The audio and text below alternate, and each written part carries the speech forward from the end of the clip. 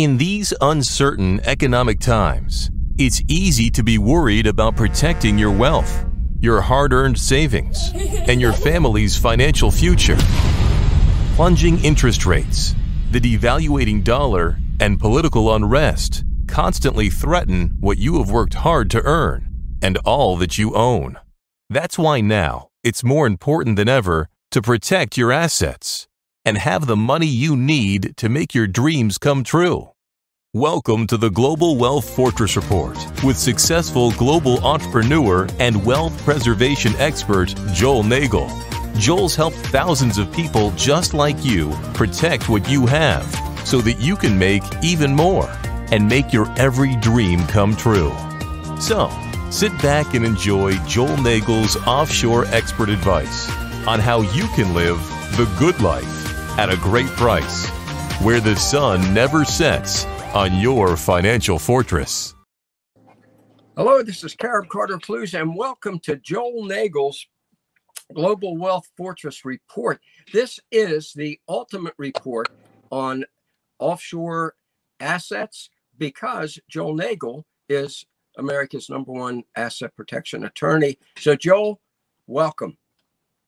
Thank you, Carter. It's good to have you back. I know we missed you on the show last week. Thank you.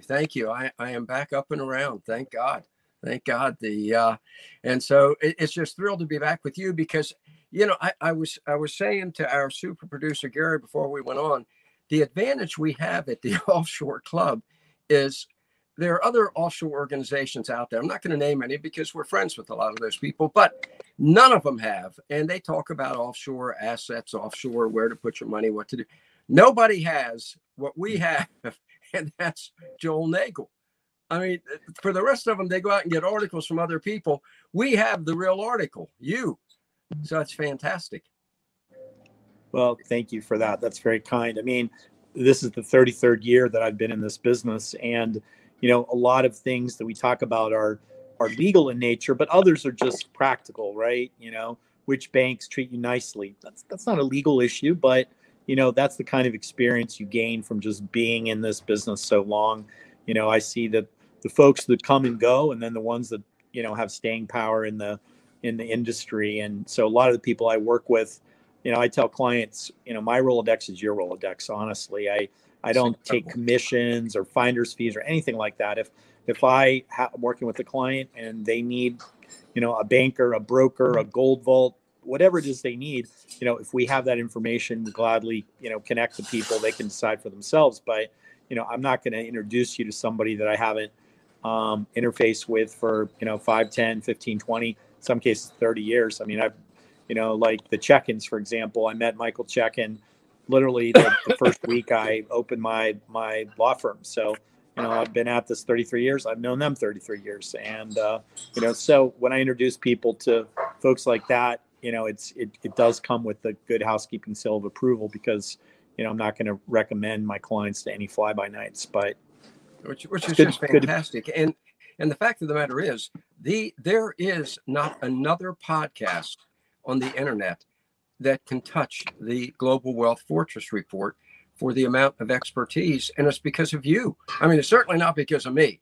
You know, I have 2 assets offshore, 2 homes in Honduras. That's it. Well, we're always glad to. You always think of the best things to talk about, so I'm always glad to chat with you. And I have spoken and written for a number of the other publications, but like you said, we're doing this now regularly for the Offshore Club every week, and you know, it's nice because if we don't talk about something this week, you know, we know we're going to talk about it next week. It's sort of the, you know, Arabian Nights, the story that never ends, because that's really what this is. This is about your business, your investments. It's really about your life. So, you know, we always have more things to talk about. Which is fantastic. And I know now you are, every time we talk to you, you're in a different country. As a matter of fact, I think once in the past 3 months, you've actually been in Pennsylvania. Every other time it's somewhere else that I wish I were. But you're in Switzerland now, correct? Yeah, I'm in the financial hub of Switzerland, which is Zurich, Switzerland, in the northern part of Switzerland. It's not far from Germany. It's not far from Austria. It's not far from Liechtenstein, which is, you know, the little principality, and it's on the border between Switzerland and Austria. And, with my family background being Germanic, I've always been sort of pulled in this direction. I have a lot of clients. We find a lot of solutions for clients, particularly banking solutions in this part of the world. So actually, I'm here for that. I'm also here because Switzerland's become, sort of at the forefront in the crypto industry. So I have a lot of meetings here yesterday, today, tomorrow. And then I'll get on a plane and fly over to Austria. So next week we can talk from there. But this week Fantastic. I'm here in Zurich. That's great. And I think, there is I want to talk to you today. And this is something, look, we have 100,000 members, okay? And I think a lot of them are going to be interested in a topic that you're an expert on, and you're in the country that it's all about, and that's Swiss bank accounts, okay? Swiss bank accounts. I say there are three questions. I would imagine we have thousands of members. I know we do, who have the kind of wealth that they really should be seriously interested in opening a Swiss bank account. But we have a lot like me too, who one day I would love to have that kind of money. But even if I don't, all my life I've heard about Swiss bank accounts, and I wonder, what is a Swiss bank account? Why do people open them? And who should be opening them, and what are other, and who should look for other alternatives? And we have a lot of young people too. I'd say, according to the analysis I've seen, like 30% of the members of the offshore club now are under 40. So some of them someday, they're good, especially if they follow your advice and Mike Cobb's investment report advice, may end up with the money to do Swiss bank account. So let's talk about Swiss bank accounts from somebody who knows it inside and out. First of all, what is a Swiss bank account? How's it different from my Wells Fargo account?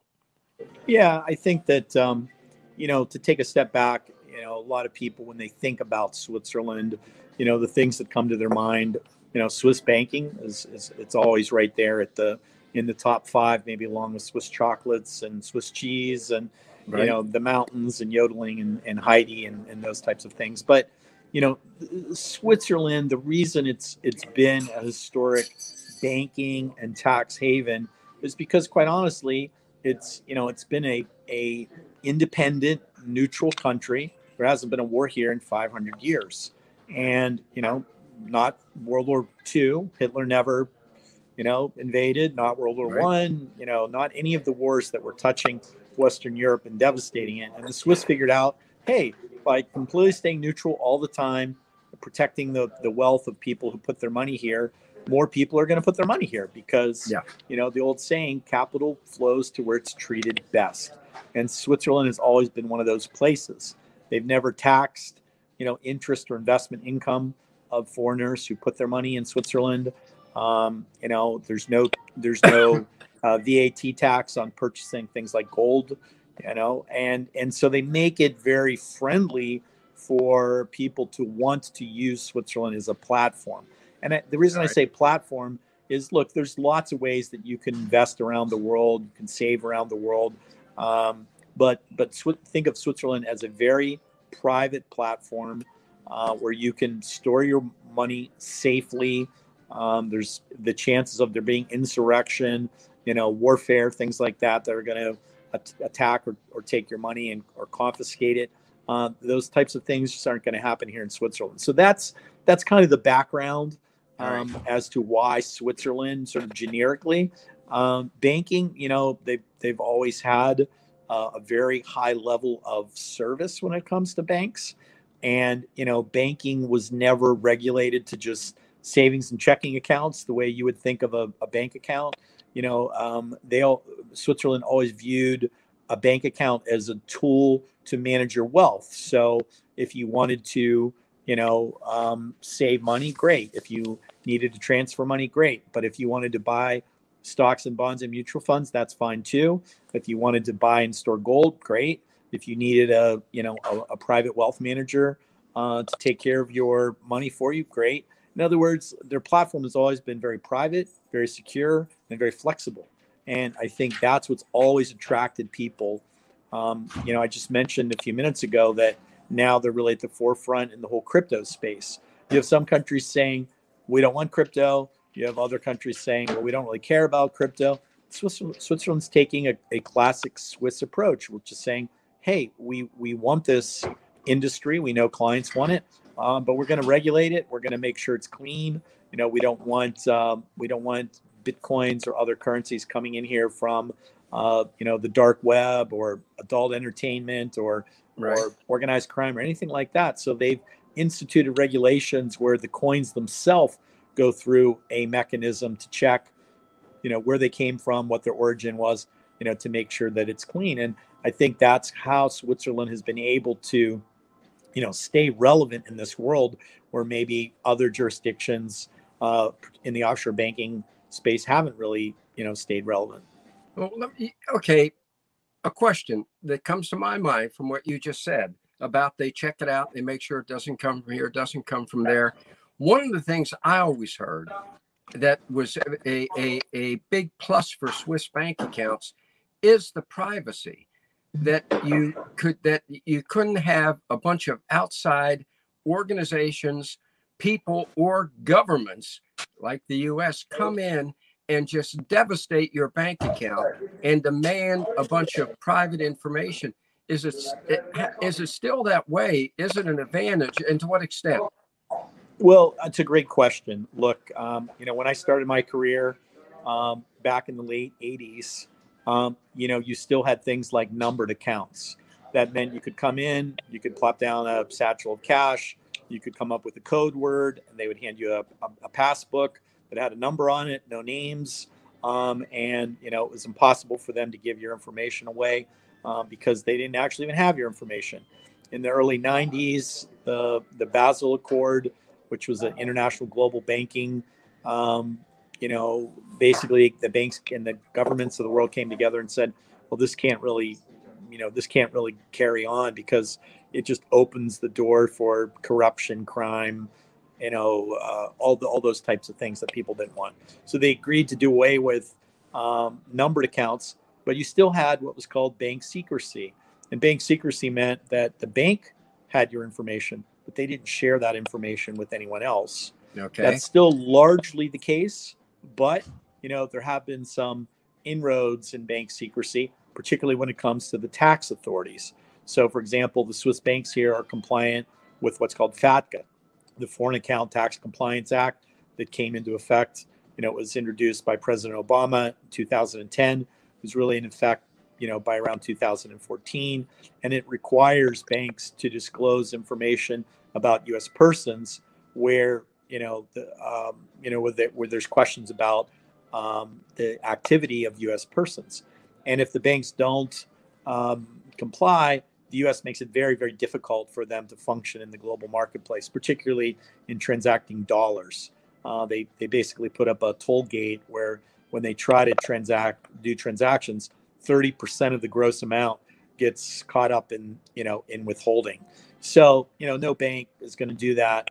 So the Swiss banks either went in one of two directions. They either got rid of their American clients and complied that way, or they, made the client sign a statement that they could disclose under certain circumstances their information to the U.S. IRS. So if you want to come here and open a bank account now, you have to fill out certain U.S. IRS forms as part of the Swiss bank account opening process. You're going to fill out a W-8 form, things like that. But still, keep this in mind. The bank privacy, this is an exception to banks' privacy when it comes to providing information about tax. That doesn't mean that the U.S. government can come in and swoop in and take your money. It also doesn't mean that disclosure applies to anyone else. So if you have ex-spouses, ex-partners, you're in a fight with somebody, litigation, whatever, they're not going to be able to come in and grab your information. So when people ask me, is bank secrecy still, in effect in Switzerland? I say, well, it depends. Secret from whom? For most people, bank secrecy is still in effect. It's client bank, bank client. That's it.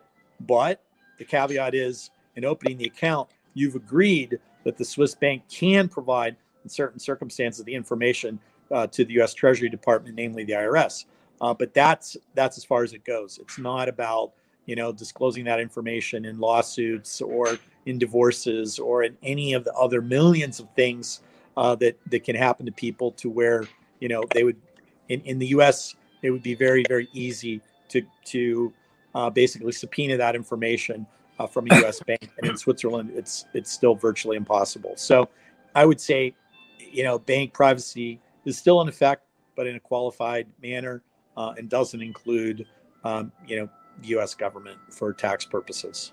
Okay, so in terms of protecting the privacy of your money, you open up a Swiss bank account, and you can put, I'm just going to use a figure, $1 million in there, and that some fruitcake who decides to sue you and take everything you have cannot go raid. They can't go to the Switzerland and say to that bank and say, we want to know every penny he has in your bank. They may suspect there's money there, but that Swiss bank can say no. Well, the Swiss bank's not even going to disclose whether, if you were suing me and you had some inclination that I had money at Deutsche Bank or Swiss Bank or, any of the banks here, if you went to the bank, they would just flatly say, well, we're not even going to comment whether Mr. Nagel's a client, because that disclosure itself would violate bank privacy. So, yeah, they're not going to give you that information. The other thing, keep in mind that, whereas the U.S. government has just been printing for the last, forever, that's not the case here in Switzerland. They have conservative monetary policy. They used to be backed 100% by gold. That gold connection they've had to lessen it because the Swiss currency has become so strong that they've lessened it down, 80%, 50%, 40%, to where, it's not 100% backed by gold, but there's still a connection to gold. And what that connection means is the Swiss government can't just go out and print money anytime it wants. So that also means that over time, the value of the Swiss franc has steadily gone up. Not on any given day. It goes up and down just like other currencies. But for example, when I was in college, if you want to go back, 35 years ago, it was 5 Swiss francs to the dollar. And, it steadily went down from 5 to 4.5 to 4 to 3.5, 3, 2, 1. Now it's inverted to where it's $1.1 to 1 Swiss franc. So, if you had placed any number you want, to use your example, $1 million in a Swiss bank account 35 years ago, and they paid you 0 interest, right? Your million Swiss francs, would now be worth around $5 million. So, when you look at it that way, you don't even have to make investments here. It's just a good way to protect the value you already have by converting a portion of your portfolio into Swiss francs. And that's really one of the main reasons why, forget about privacy, forget about all that stuff. People say, I disclose my bank account to the IRS. I tell them it's there. Maybe they're in, Swiss government bonds making 2%, but they don't really care. They want to be in something where the currency itself is going to hold its value. And the Swiss franc has historically done that. That's fantastic. So since 1913, when the Fed started printing money willy-nilly, the value of U.S. dollars dropped 97%. You're saying exactly. The value of the Swiss franc over the past 35 years has gone up a multiple of... Yeah, actually, one of my gold friends would tell you the correct way to say it is the Swiss franc's gone down too. It just hasn't gone down as quickly as the U.S. dollar. Meaning, remember, before it was pegged 1-to-1, the gold to Swiss, and now it's not. It's only a fractional peg, but still it still exists. So the value of the Swiss franc has gone down. The value of the U.S. dollar has gone down faster, which makes it appear as though the Swiss franc has gone up against it. And if you just compare, Swiss francs and dollars, it has. But if you introduce, for example, gold into the equation, as the measuring stick, you would see that they're actually both down. Just Switzerland's down less than the Swiss franc's down less than the U.S. dollar. And $1 million put in a Swiss bank account 35 years ago would be $5 million now, just on the value of their currency. Yeah, if you 35 years ago you put $1 million in, you would have had 5 million Swiss francs. And, now that 5 million Swiss francs would actually be worth about $6 million. So it would be up 600%, which is by doing nothing, just sitting which is there. Fantastic. All right. We're almost out of time here. So let's close on one other item. Sure. Happy to comment. For average folks. So for millionaires, everything you've said, folks, you've heard it. If you're one of our many members who is a millionaire, go to nagellaw.com and talk about a Swiss bank account. Nagellaw.com. There it is. Talk about a Swiss bank account. How about for folks who, a guy like me, if I wanted to put $100,000 in a Swiss bank account, the bank would probably say no, right? It's just that simple. Is that? Well, I understand where you're going with that question. And yes, a lot of the private Swiss banks, because of U.S. compliance, because of the level of the talent, the banking talent they need to put on an account, Right. their minimums are higher. They might be several hundred thousand or even $1 million. But if you're just trying to access the Swiss franc, for example, a number of the Caribbean banks, I know you've talked to, people like, for example, Belize, where they have positions in the Swiss franc. In other words, you're sort of banking with them. They're turning around and as an institution banking with a Swiss institution. That's a way that you can, open up an account and have access. Maybe if you only have, a couple $1,000, you don't need to have hundreds of thousands or millions of dollars. So that's what I would do. I would look at some of the banks that you talk about in other episodes, and I would contact the bankers and I would say, hey, can I have access to the Swiss franc for your bank? And in most cases, a lot of the good offshore banks will say yes to that. So that would be my hack or my workaround. That's fantastic. That's great. And our signal's breaking at the perfect time because we just finished up. So this is great. And Joel, thank you. This has been fantastic. For those who have the kind of money to do a Swiss bank account, now you know what to do and do it. Just talk to Joel at nagellaw.com. For those who don't, the Belize option, fantastic. Joel, thank you, sir. Have fun in Switzerland. And next week, we'll see you in Austria. Thank you. Thank you very much. All right, folks. Excellent. That is information you cannot get elsewhere. Only on Joel Nagel's Global Wealth Fortress Report at offshore.club. So fantastic. Make sure to subscribe so you can make sure you don't miss any. And we'll be back next week with Joel from Austria. So as I always tell you, let's do this thing.